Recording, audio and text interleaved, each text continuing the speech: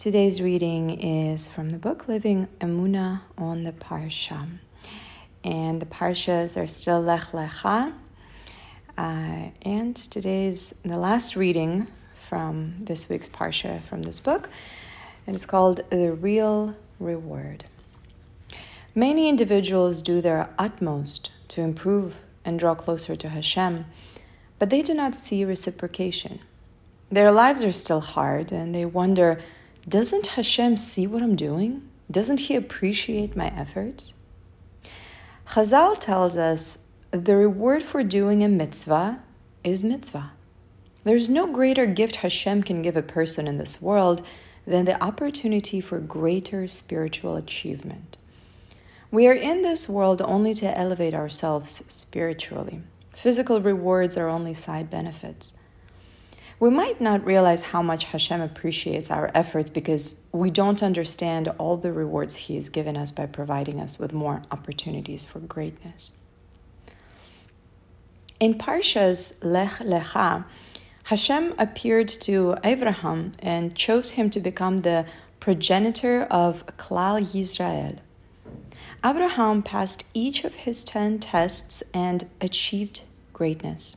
We are still benefiting from the merits of those tests today. The commentators are bothered by a question: what did Abraham do in order to earn that merit? Why did Hashem select him over anyone else? The Ramban explains that it was because Abraham was involved in making the name of Hashem widely known in the world. He was one man taking on the entire world, trying to convince them of Hashem's existence. He was persecuted, people attempted to kill him, but he persisted. He did not have an easy life and had to overcome very difficult challenges, but what appeared to be his hardships were actually his benefits, the benefits that enabled him to become Avraham Avinu. The same is true for all people throughout our history who attained greatness. They achieved an exalted level only because Hashem first gave them opportunities. The Zohar HaKadosh writes that Bisya, the daughter of Pharaoh, is in a place of Gan Eden with the most righteous woman who ever lived. 3 times a day she is shown an image of Moshe Rabbeinu and is told, "Fortunate are you that you were responsible for raising this great tzaddik." She is one of the 7 people who went to Gan Eden while yet alive. Hashem himself named her daughter of Hashem.